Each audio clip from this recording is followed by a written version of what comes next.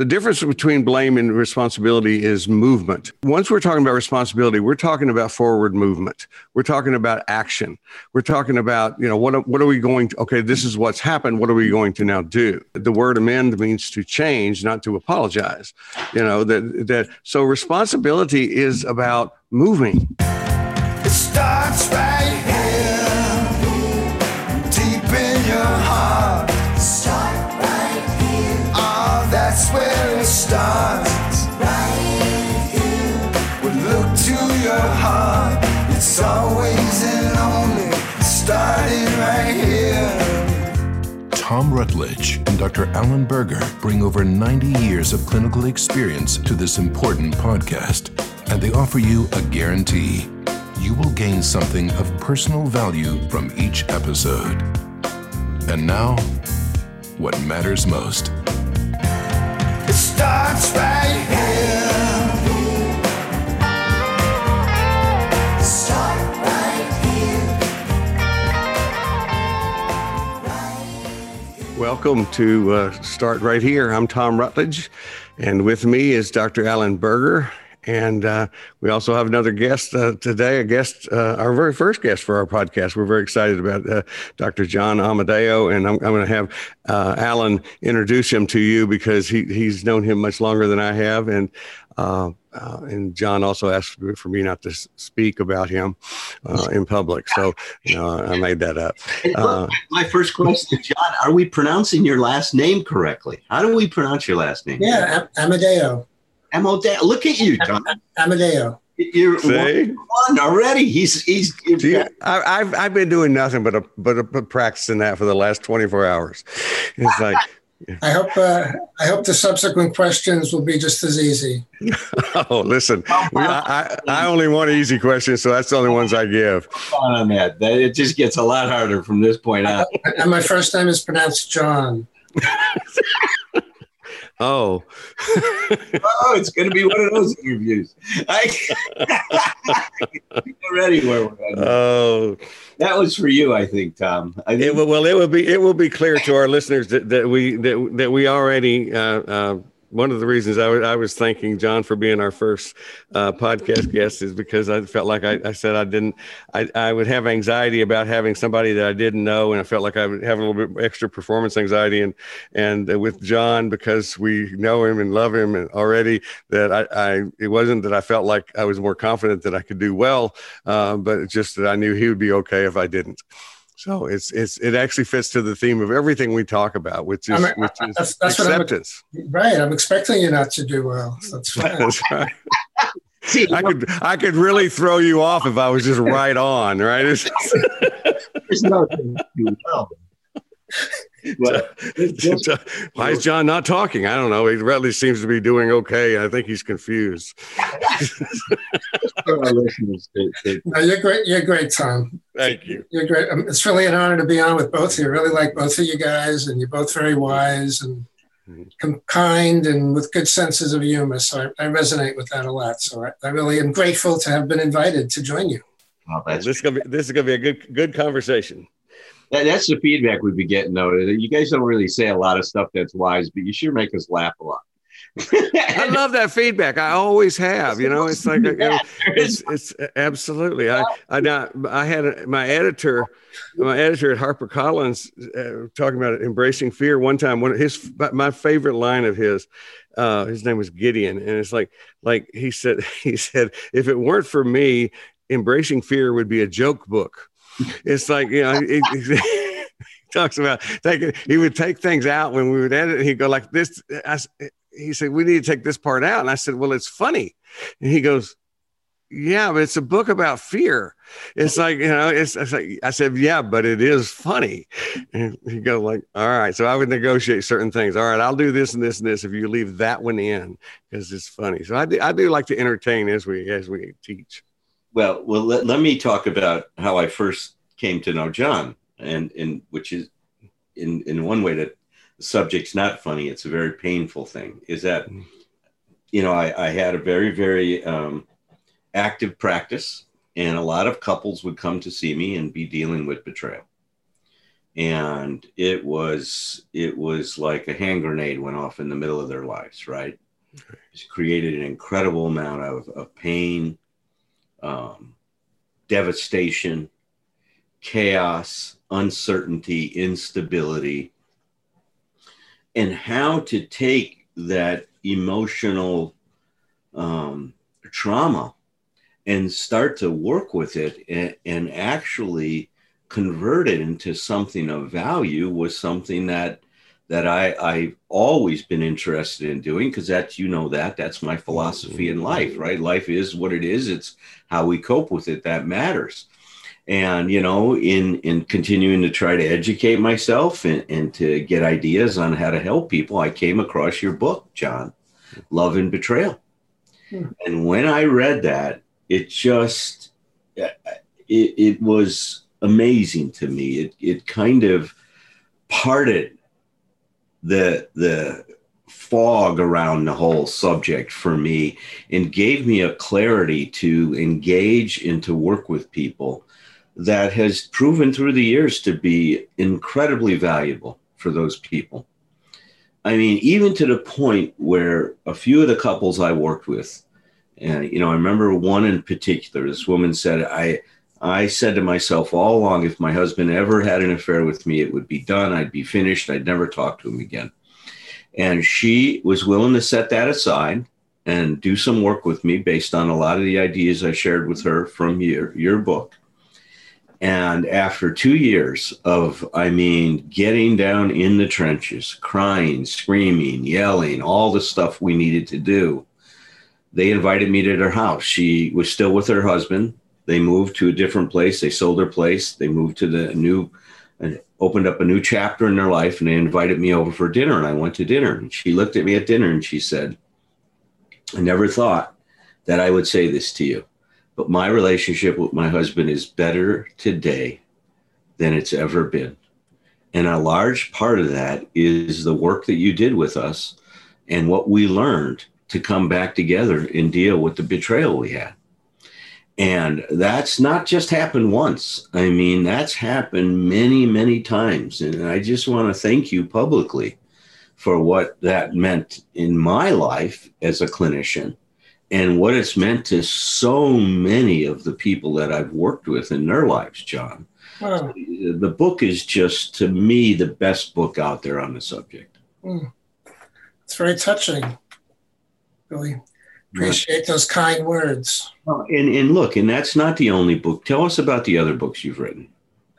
Well, the first one's called Being Intimate, which is about the importance of contacting our felt experience instead of just being in our heads and just sharing from our feelings. Use a method called focusing that I describe in that book. And then after Love and Betrayal, I wrote The Authentic Heart, A Path Toward Mature Love, which is about different ingredients, different things we need to be aware of to create fulfilling, satisfying relationships, such as healing our shame, being authentic, being honest in our relationships, creating boundaries that support us and nurture us. And then the latest book is called Dancing with Fire, A Mindful Way to Loving Relationships. And I spent 10 years working on that one. Just really tried to refine it to, the importance and the power of being aware of our feelings, especially for people on a spiritual path. People who tend to bypass their feelings and their needs and their longings, thinking those things are inconveniences and we're not very spiritual if we have desires, or if we have sadness or hurt or anger or fear. Those things are not very spiritual qualities. But so it's about how to work with our feelings in a way that we engage with them in a skillful, loving way and learn to communicate them authentically. That's an important part of the spiritual path. I love that, John. I love that part. I love lots of parts of what you do, but that particular part, because I've experienced that too with people with that, working with people who tend to they really do. They don't want to just they just want to transcend, pain. I think it becomes, spirituality becomes, without their knowing it, it becomes a medicator in a sense, a way of that spiritual bypass that I've hear you guys talk about sometimes. It's so I love, because everything you do has, to me, the feel of that very I would call it grounded spirituality. It's a sense of really I'm a big believer. Alan and I talk about this all the time, that if you can't translate whatever it is we're doing, concepts don't help us, don't do anything. If we can't translate them into practice, then they're of no use to us other than to entertain ourselves with the concepts. And your work, in my view, always does that. It brings it into practice, and your examples are very, very identifiable and easy to listen to, and your openness about your own experience is just beautiful as well. Oh, thank you so much. Yeah, I try to be really practical. Mm-hmm. That's helped me the most, is really being very specific and practical. Mm-hmm. And we'll try not to be as complimentary of you later in the show too, just to balance things out. It's good to get it out of the way right away. Yeah. And move on to the important stuff. But look, the topic that Tom and I had in mind to kick around with you today, John, is to look at blame and the effects that blame have on our self-esteem and on our relationship with others. And then to contrast that with what happens when we start to take responsibility for our lives. Why don't we start with this whole thing about blame? What are your thoughts about blame and what happens? Yeah, I think it's a very destructive force in our lives and in our relationships. We all have the tendency to want to blame other people. And, why do we do that? Well, a big reason is, it can be kind of satisfying too to blame somebody else. It can be kind of, in the short run, it can be kind of gratifying. Just get that energy out, blame that person, relieve ourselves of any responsibility. But, a big reason we do it, I think, is we have underlying shame and we have underlying fear that drives the blaming. We feel, shame is that sense of feeling defective, flawed, there's something wrong with me. And that feeling is such a painful feeling. And it's a universal emotion, shame, but it's so painful, even though we all have it, we don't want to get close to it. So we kind of bounce up against it, maybe feel it for a second, and it's so uncomfortable. We just want to transfer that shame to somebody else. So blame is a way to transfer our shame to other people. Or we're afraid, we're afraid somebody's not going to love us anymore, accept us, or they're going to leave us. So somebody's upset with us, angry with us, they feel hurt by something we did or said. It's a lot easier just to get defensive. We have these defense mechanisms that protect us from being uncomfortable, from feeling any kind of pain or discomfort. Well, that's exactly what happens the minute we start blaming somebody else. I mean, they're going to respond in one of two ways, right? They're going to either marshal up their defenses and say, you think I'm a problem? Let me tell you about you. I mean, it's like, it's going to go that. Or they're going to internalize that and then take it all on and start to really go into a shame spiral, as you talked about, and start blaming themselves. And then it becomes two against nobody. Yeah. Now we're beating them up. They're beating themselves up. And that just turns into, a very, very tragic situation. I think that's a really big piece too. I think I've heard you talk about too, John, that's self, because I just really believe this self blame is absolutely as destructive to the interpersonal communication and process, not just to ourselves. We know it's destructive to us, but it really does break down the communication in a healthy relationship. And I've heard you talk about self-blame is not to be distinguished too much from blaming other people. You're still blaming. Yeah, that's right. Yeah, it's a double-edged sword. When we get defensive, instead of taking responsibility, we tend to blame the other person, or we tend to blame ourselves, which is equally destructive, because, if we're blaming ourselves, then we're not able to really listen. We're not able to take responsibility when we're blaming ourselves. I think we can get to that in a little while, but yeah, it's, what happens is our fight, flight, freeze response gets triggered when we feel any real or imagined threat to our sense of safety or well-being. So if somebody feels like we did something wrong or we hurt them in some way, it triggers our defensive reaction. We go into fight flight. We either shut down, don't want to talk about it. We can retreat to the computer room, go on our cell phone or something. So I don't want to talk about this. Or we blame and attack the other person. And like Alan, you said, it triggers their fight flight mechanism. And then we have an escalating cycle. You get into these patterns that, Sue Johnson talks a lot about in her work with couples, where you have this escalation, you get into these cycles with each other where you're triggering each other. And it's just so destructive. It's so painful. It's so sad, and it's so unnecessary if we're willing to stop, pause, and take responsibility for our part. One of the things that's amazing to me is when I work with couples in the office is that I slow it down enough to demonstrate to people how you talk about one triggers the other, that a lot of times if you slow motion the communication and you kind of watch the film and look at it, it takes about 2 sentences, 2 exchanges before the whole thing to be just totally fucked. It's like it's going south, and it's like everybody knows it. They know it. Everybody knows it. I've been in that relationship many times in my life where you go, like, if somebody hit the pause button and said, "Is this going anywhere good?" You go like, "No way." And then you hit the pause button again, and we just keep going. We don't even know to pull the plug on the thing. It's like it hits those desperation. It gets tapped, I think. Yeah, it's an out of control freight train that just keeps moving on. But you're right. I like what you said. In that split second, we go from 0 to 60, like just so quickly. And the amygdala is activated because amygdala is scanning for danger. It's built into our biology, because if we don't spot danger, we could get into trouble. We could get eaten by a tiger. So we're wired to scan for danger. So the brain has a negativity bias. Right. We could be eaten by a tiger or have to continue this conversation with our wife. It's like is it a choice? Do I have a choice? Is it fair to say? Because I think I want to make this point to be sure it's clear for listeners too.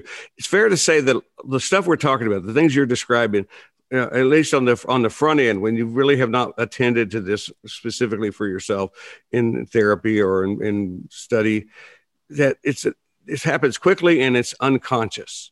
It happens at the unconscious level. Because one of the things I'm aware of is being somebody who has a history of self-hatred and self-blame myself, where I just did that for ages, is I realized I could even listen to something like this and then use it to turn on myself. Oh yeah, this is how I'm fucked up. Da. So I want to, I want to really emphasize that what we're talking about here is that this stuff happens quickly. It happens unconsciously, and what we're hoping this conversation to do, among other things, is just bring the lights up so that you can actually start to see what's happening. So then you can have some choices. Exactly. Yeah, that's really well said. Yeah, another way to say it is, this is what we're up against. This is how we're wired. So it's not our fault in some way. We need to take responsibility. But this is how we're wired, to scan for danger. So it's natural. It's understandable that that's what gets triggered. But the good news is we're not at the effect. We don't have to be victims of this for the rest of our life. We can find empowerment within that situation and begin to take responsibility. But we're only going to do that if we stop blaming ourselves. You're right. We're just so quick to blame ourselves. We all have this harsh inner critic, inner judge. It's so quick to want to attack us and blame us and shame us. You did this wrong. You screwed it up again. You're never going to get anywhere. You're not a good listener. You're not a good partner. And we just get so paralyzed then by shame that we're not going to be a good partner. It becomes a self-fulfilling prophecy. So we got to notice the blame, where we're shaming ourselves, the way our inner critic's speaking to us, and just get some space between us and that toxic voice. Well, there are 2 things. You're right on with that. And see, I like when you said, we in one way, you kind of chuckled at it, because it sounds a little bit like we're avoiding responsibility, but it's not. When you say it's not our fault that we're responding the way we are, that's a very important way to be able to support ourselves, to learn something new, and not say that, look, I'm doing this because I'm a bad person. No, I've got some ideas about things that, I put there, but look, my parents helped install these concepts. Our culture helped install these concepts, all the TV I've watched helped install these concepts. I've got all these ideas about how I'm supposed to be. And none of them are really great. I mean, we don't live in a culture that's a wisdom-based culture. I mean, we don't. No, we don't. let's all take a moment with that one. That's amen to that. That's right. And so that's one part of it. I just didn't get here on my own. It's not like I just figured out all this nonsense by myself. I had help installing these programs. The other interesting thing, I'm working on this new book, right, that I'm writing about emotional sobriety, and I was digging into selfishness and trying to understand a little bit more. And I was reading some of Erich Fromm's work, right, The Art of Loving, which is a great piece. It's a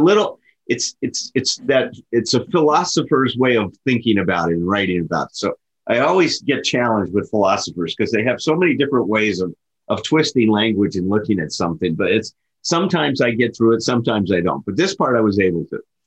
And he was talking about, he says, it's a misnomer that the selfish person loves themselves. Mm-hmm. Selfish is not narcissistic. It's very interesting, his distinction. Yeah. Self-love is not narcissistic. No, self-love is not. And the selfish person hates themselves. They don't love themselves. They're selfish and they're demanding all this stuff because they don't believe, based on who they are, that anybody's going to really care for them.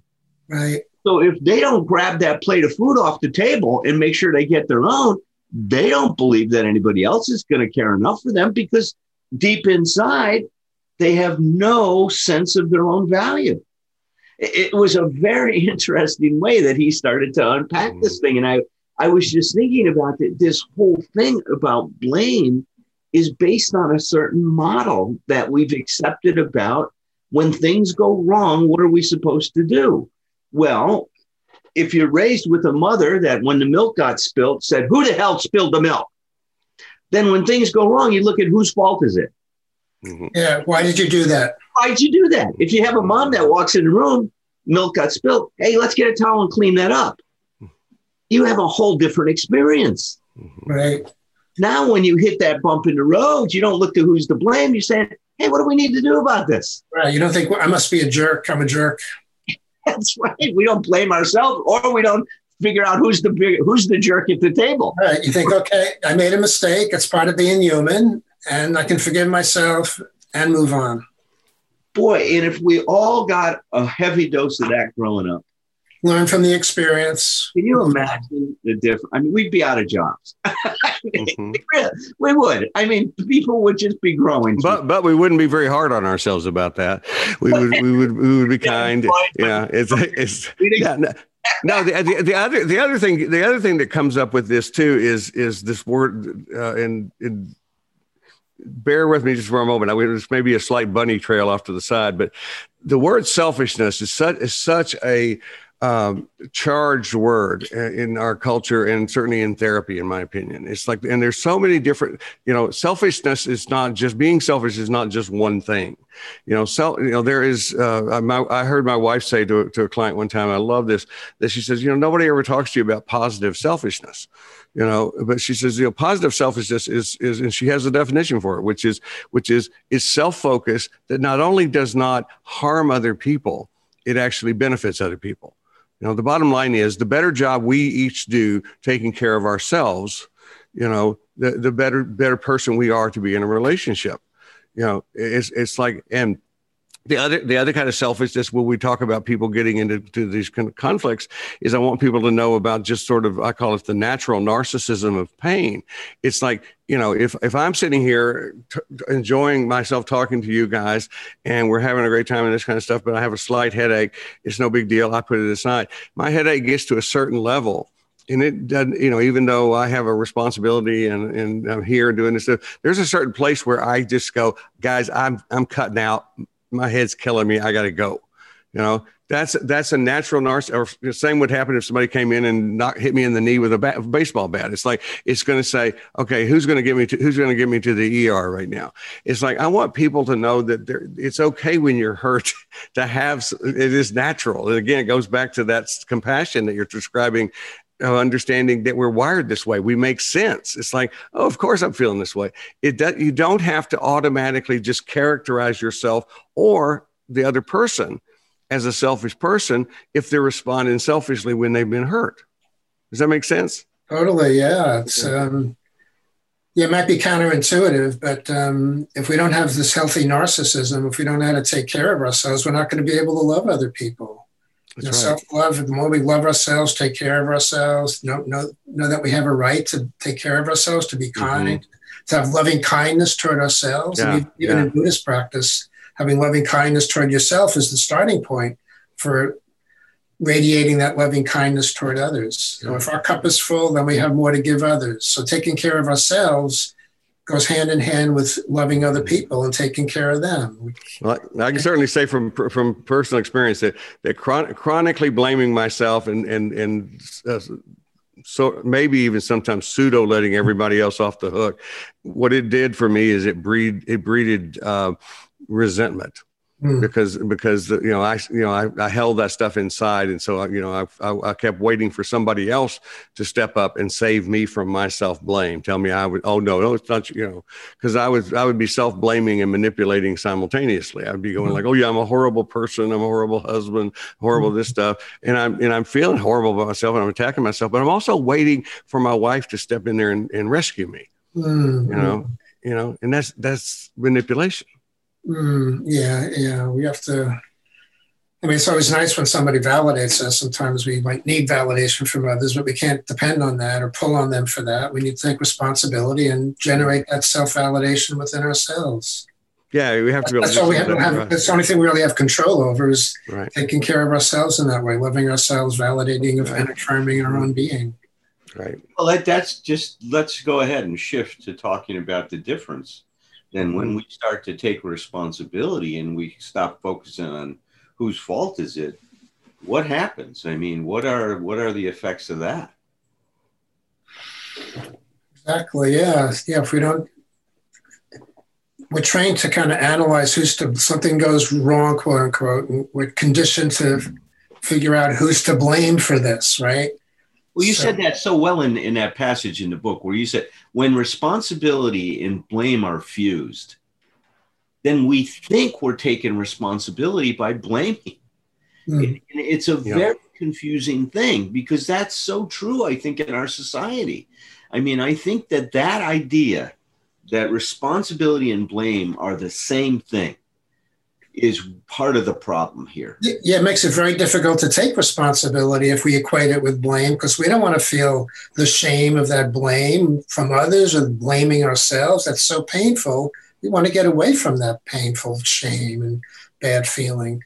But if we realize that taking responsibility does not mean blaming ourselves, it simply means stepping up, being a mature adult, a mature person, and just recognizing, okay, I wasn't perfect there. I made a mistake. I did something that was hurtful to somebody else or hurtful to myself.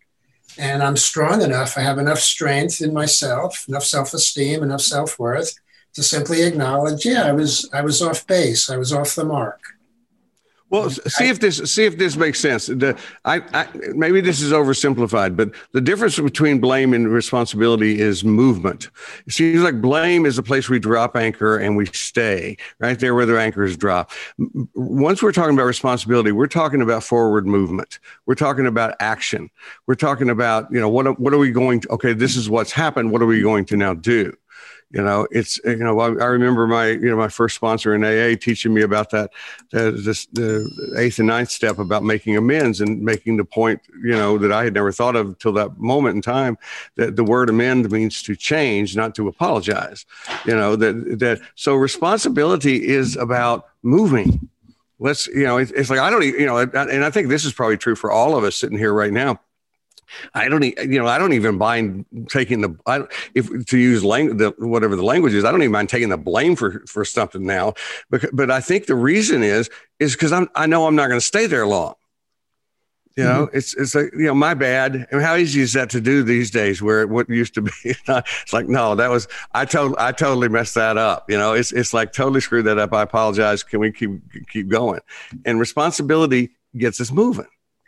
I think that's really brilliant, Tom. Yeah, because drop, anchor, and blame. I love the way you said that. Mm-hmm. We do that, we go into this freeze state, like, Mm-hmm. and it can be associated with a shame freeze. We just go into this freeze state, and nothing's going to move. We're just going to be paralyzed.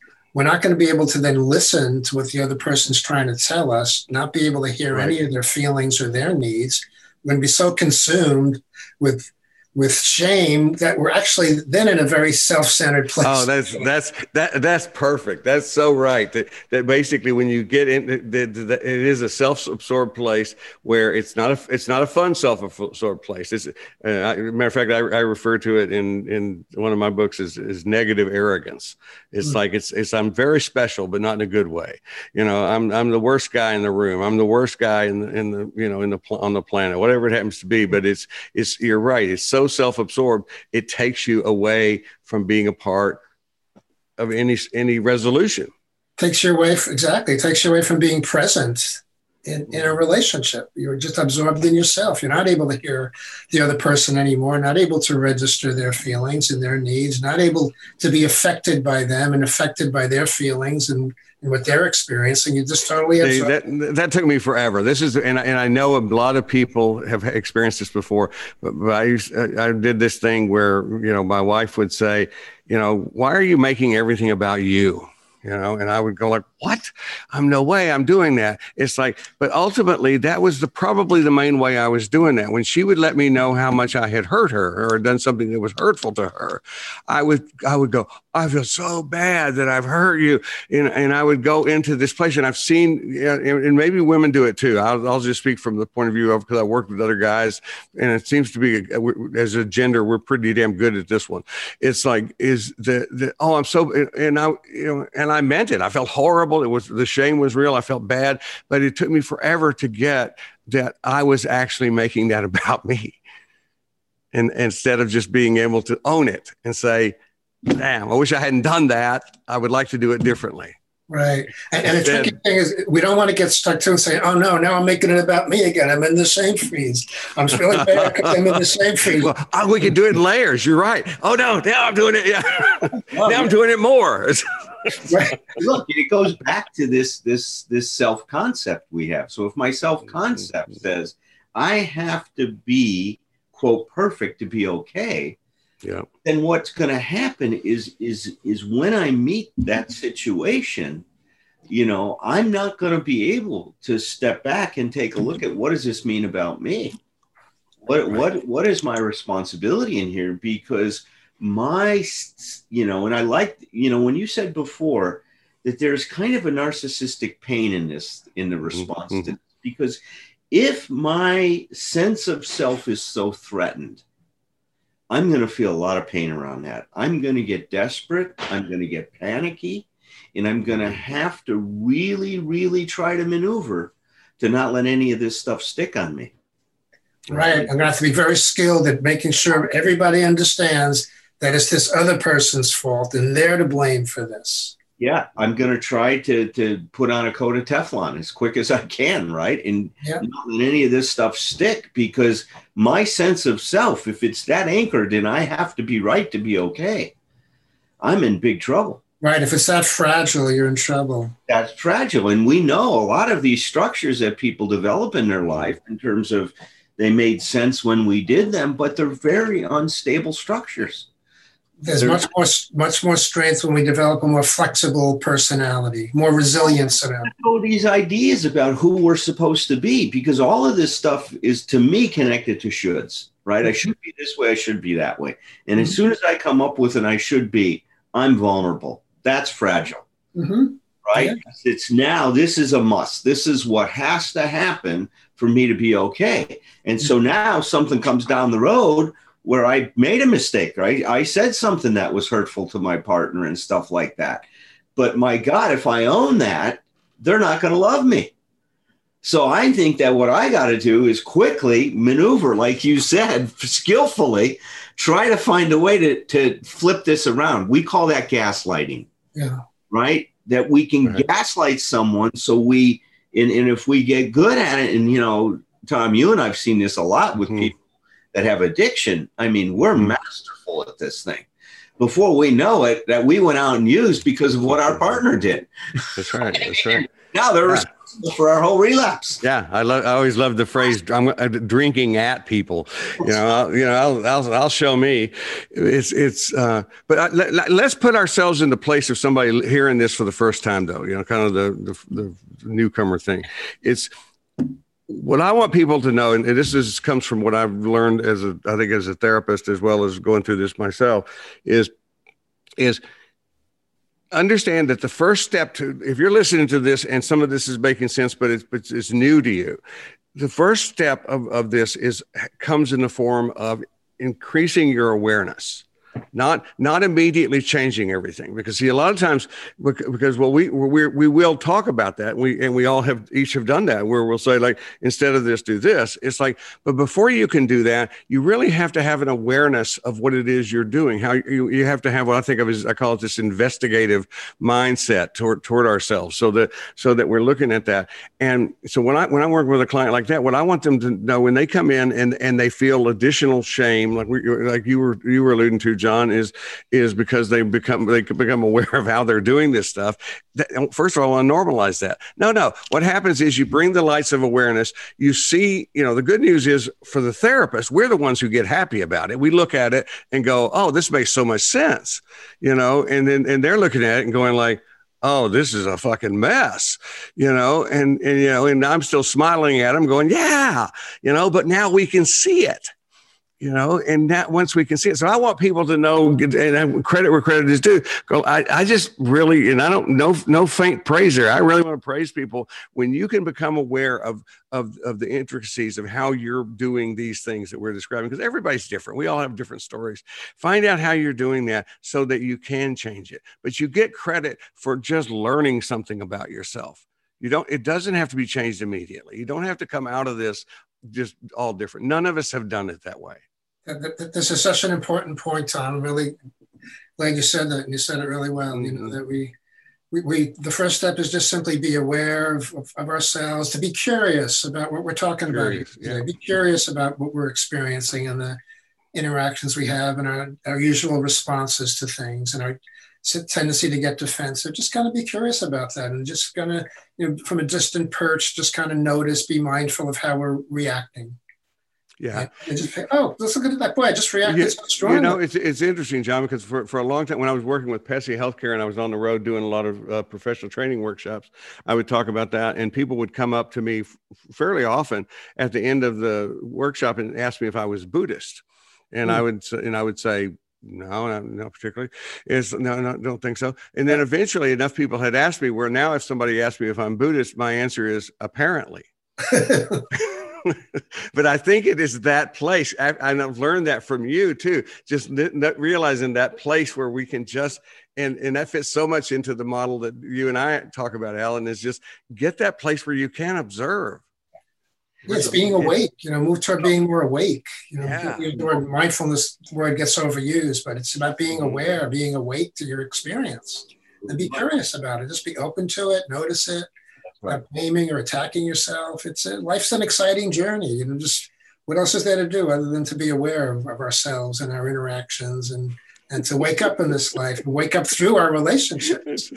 The older I've gotten, the more I've gotten that attitude, which is, what else do I have to do? I'll just, and other things like, the only choice I have about today is, this is what I've come to in the last probably 2 or 3 years. The only choice I really have is whether I'm going to find some enjoyment in the day. It's not, that'll influence my choices, but it's like, even if I'm not feeling good, I have depression circles back around, even with medication, even on a day when I'm feeling that my depression is there. It's like, I've learned I can still have a good day, if just where I choose to focus. One of the things we're talking about is this curiosity in ourselves. Mm-hmm. When you were saying that, and look, one of the problems that a lot of people have when they walk into our offices is that they've lost an interest in themselves. Yes. They're so used to showing up a certain way and almost bored with themselves because they have a very fixed response, a fixed way of being in the world. And so I love when we say, and a lot of our work is to get people curious again. Mm-hmm. say, hey, guess what? That's just one way. There's other possibilities here. Let's get curious about, your life and maybe the discovery of some new things. To aid that, I love using what we call sentence completion tasks, right?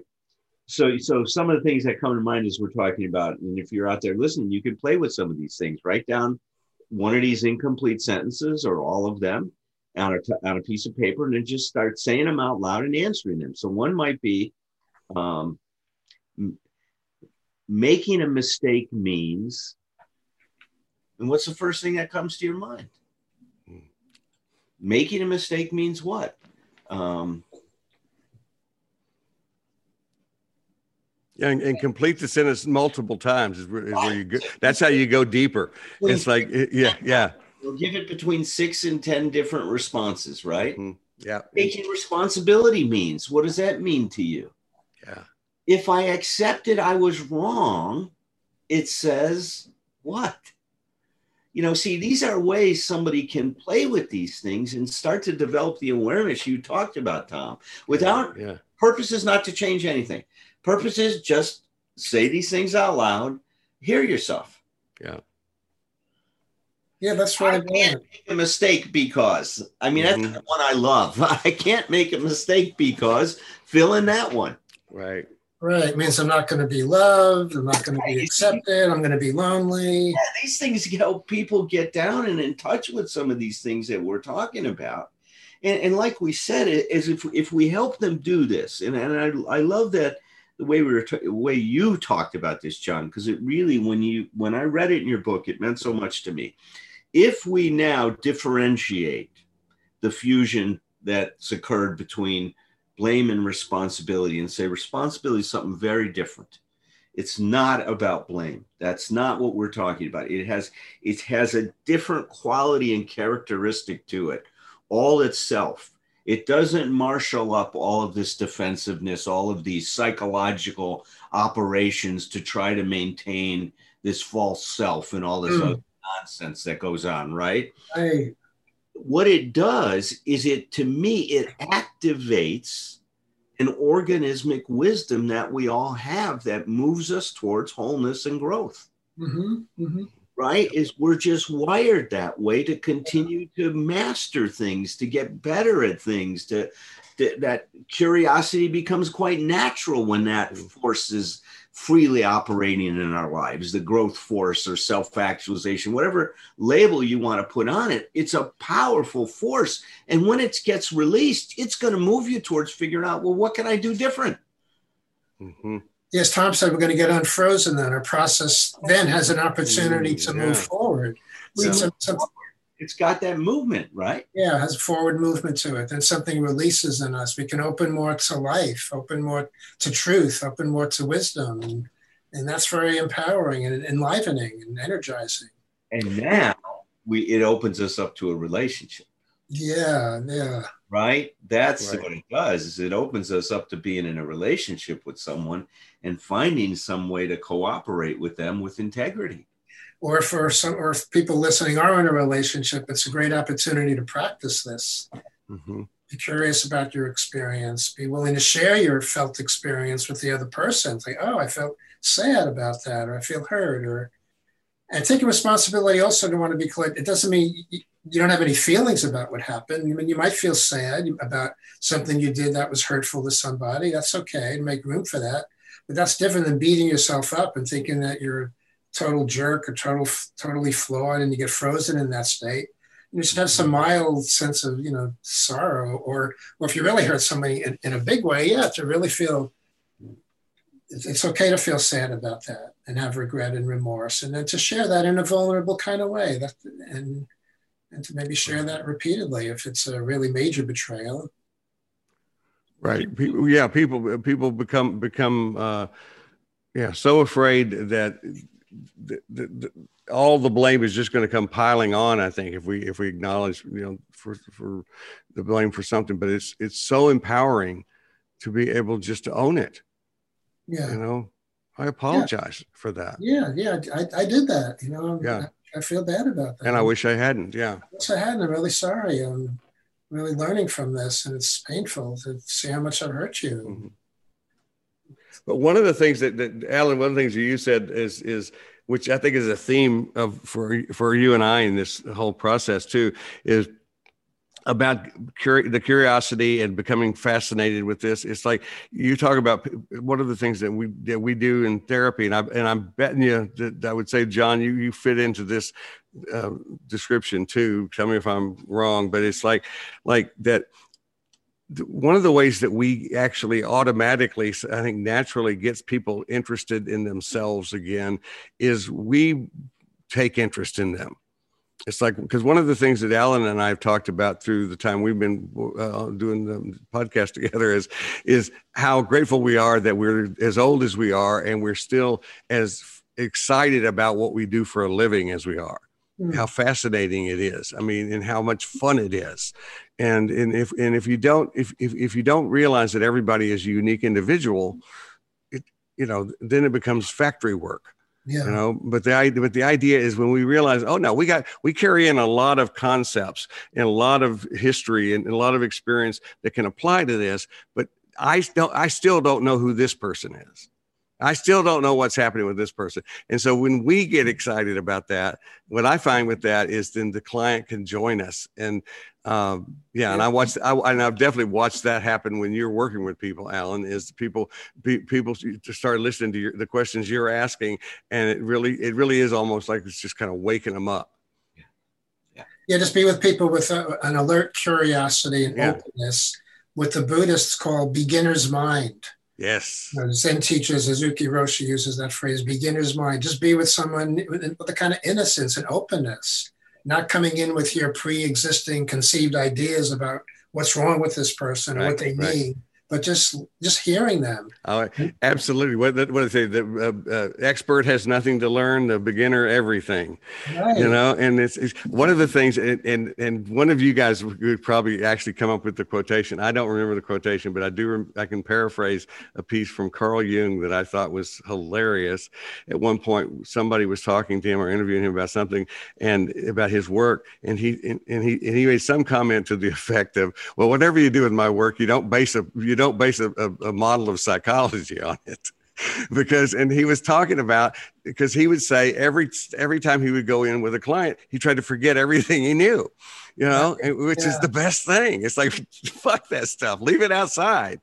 And and of course, with his humility fully intact and a part of that model, it's like, of course, it's a wonderful model to use. Be an empty, open vessel for this, so this person can experience that you are genuinely interested in them, unlike many people in their life, and you're really present with them, you're interested, you care about their experience, and giving that mirroring to someone is very powerful. Helps them to then really attend to their own experience without judging themselves. It brings up an interesting thing. I'm just sitting here and thinking about the other side of this. Is when someone makes a mistake, how do we respond to them? Yes. Do we respond by blaming them and saying, how could you do that to me? Oh my God, I thought you loved me. That. So what is that going to do? I mean, now that's going to marshal up a lot. We're going to make it a lot harder for them to take any responsibility, because we've now just proclaimed that they're the worst person that's ever lived. And that if they were a decent person, they would, of course, never hurt us. Like this idea that somehow if you're in a loving relationship, you never get hurt. I'll never forget. I was watching a session that Dr. Kempler, my mentor, did. He was one of the first to really focus on what the relational aspect of Gestalt therapy, right? So he worked with a lot of couples and families and stuff. And I remember this couple was sitting there talking about just being how that it was so painful to be in love and how hurt they were, and that they thought that a real healthy relationship really didn't involve being hurt so much. And Walt turned to the one guy and said to him, he said, this guy's talking about, I just want a utopia, right? It's just a utopia where we're able to say whatever we want to say and we don't get hurt by it and all this other stuff. And Walt turned to him and says, you don't want a utopia. He says that the utopia that you think that you're trying to make in your life is killing you, because whenever things don't happen according to your ideas about how they're supposed to happen, you know, you're devastated. He says, how do you know you're in love if they can't hurt you? That's what his first thing was, says. And the clients are looking at him like, oh my God, maybe you mean that maybe a relationship involves getting hurt every now and again? It's like, it's these ideas we get in our head about what it's supposed to look like and what it's supposed to be can be so Disney contaminated. Right? I mean, so much that, God, you put the slipper on her and you live happily ever after.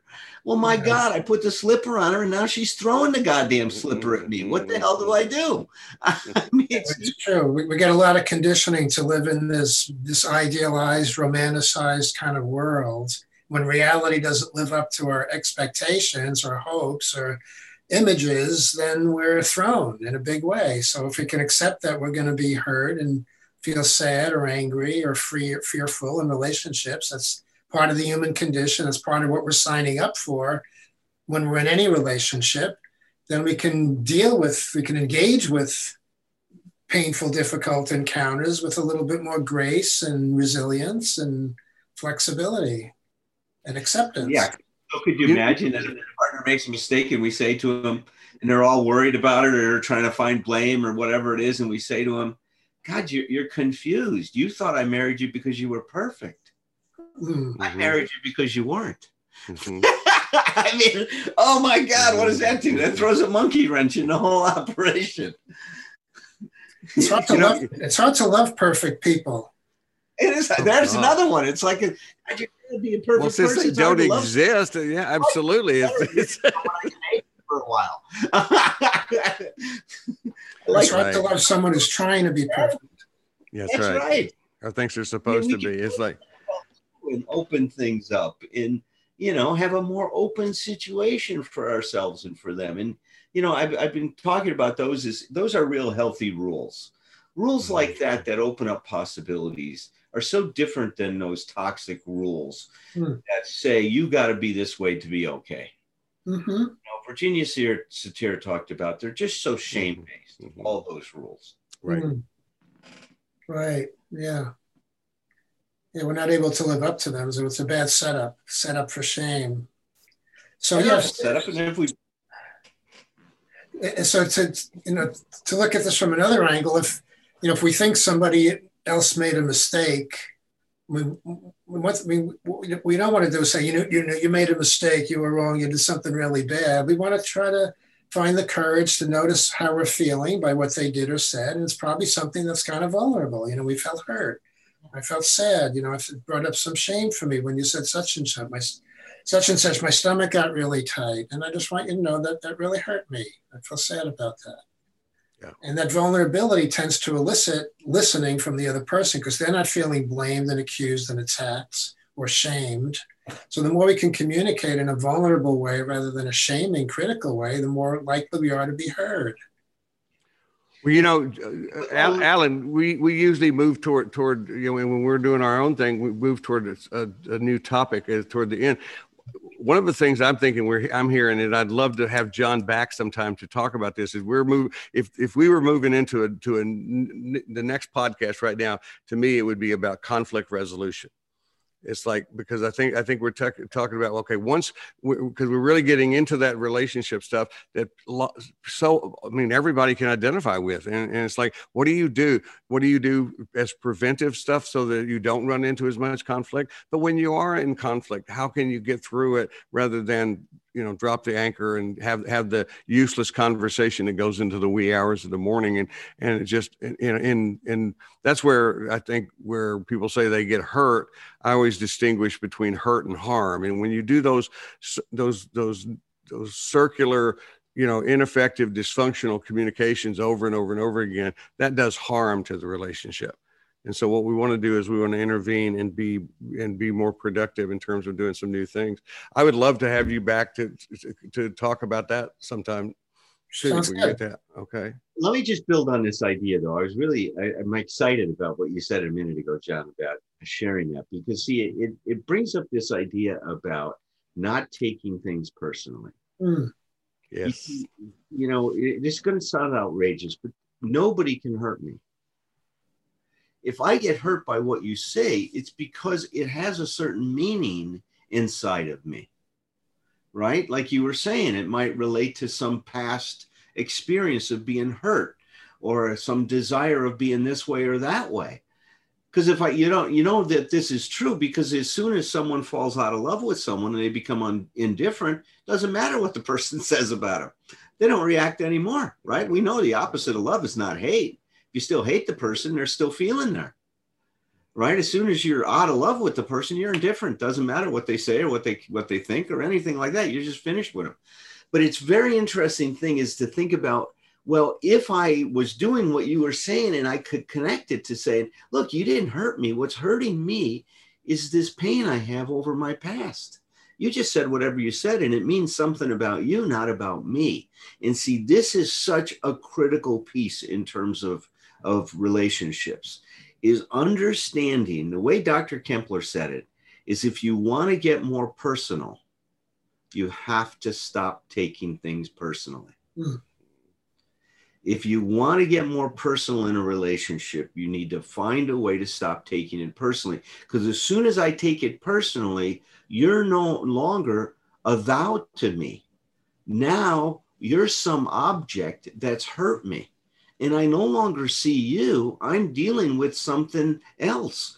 I'm not dealing with who you are, because what you just did, if you needed to strike out to hurt me, it's telling me something about you. It's not telling me about me or how you feel about me. It's telling me how you deal with your pain, or what you said a minute ago, Tom. You're just showing me that something hurt you, and this is your narcissistic reaction to it, right? To that situation. Right. So if we can start doing that, we even get more of that separation that we're talking about from the other person. And now we can see them, who they are. We can still take care of ourselves and deal with our own feelings, but we get out of the stickiness. Yeah, I would say a lot of times we do take things way too personally based upon our history. Our history is getting activated. Old hurts, old fears, old feelings of not being loved and accepted. That's a huge percentage, I would say, of what's getting activated. I would still, though, I don't know if we have a difference here or not, or if I'm missing something, but I would maintain that even if we've healed a lot of those old wounds, there can be still something in current present-based time interactions that might be hurtful to us, but not as nearly in an intense way if we've healed a lot of our history. Well, and also only if we don't have this idea that if you love someone, you won't want to hurt them from time to time. I love what Dr. David Snart said. He says, in every marriage, there is a normal amount of sadism. Every marriage, you're going to want to reach out and hurt that person from time to time. Doesn't mean you don't love them. It just means you got a sadistic side to you. You want to reach out and hurt somebody sometime. You let go of that. It helps further not take it personal. Because it's, once again, what are our expectations, right? What are we setting up here with each other?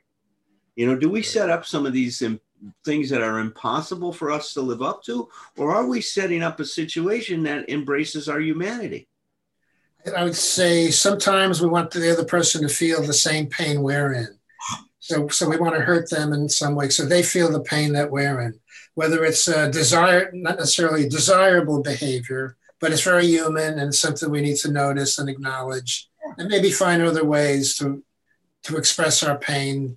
Exactly. See, or I might want to hurt you to see if I can still hurt you, to see if you still care about me. It could be that crazy, right? It can get very convoluted. I want to poke you to see, God, are you going to still react to me? What do we say kids do when they're growing up? They say any attention is attention.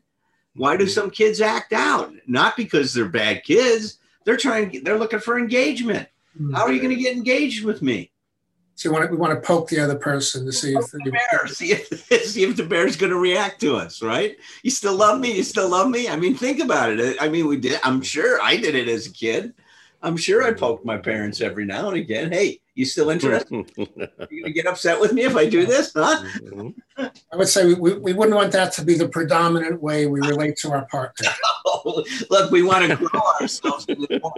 more mature love, which is going to say, hey, how about asking for what you want? Mm-hmm. Or talking to your partner about you're wondering about that and have a discussion with it rather than acting it out. Right on. Right. Yeah. Right. Yeah, If we own it, we don't have to act it out. That's what I say all the time. If you own good. it, you have to act.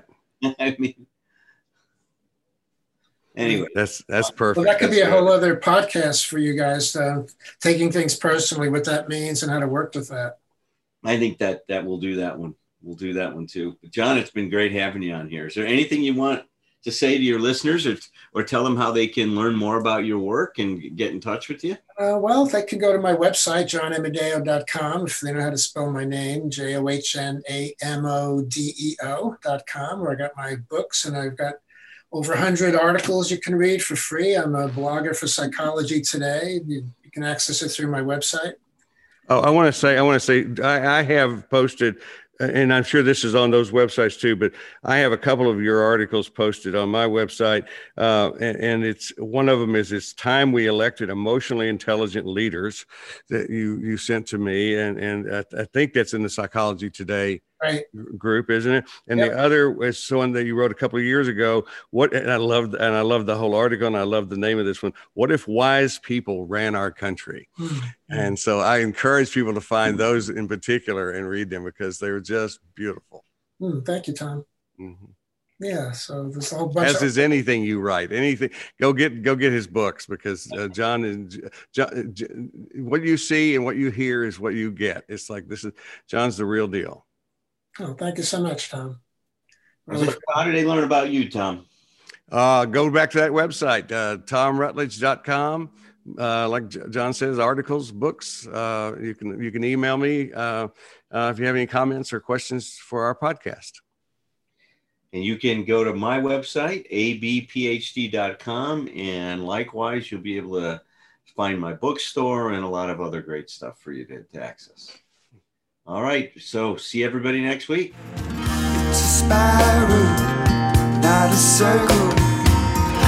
Goes round, round, round. Look for solutions, be your own friend. Never say never in either direction. Look in the mirror, trust the reflection.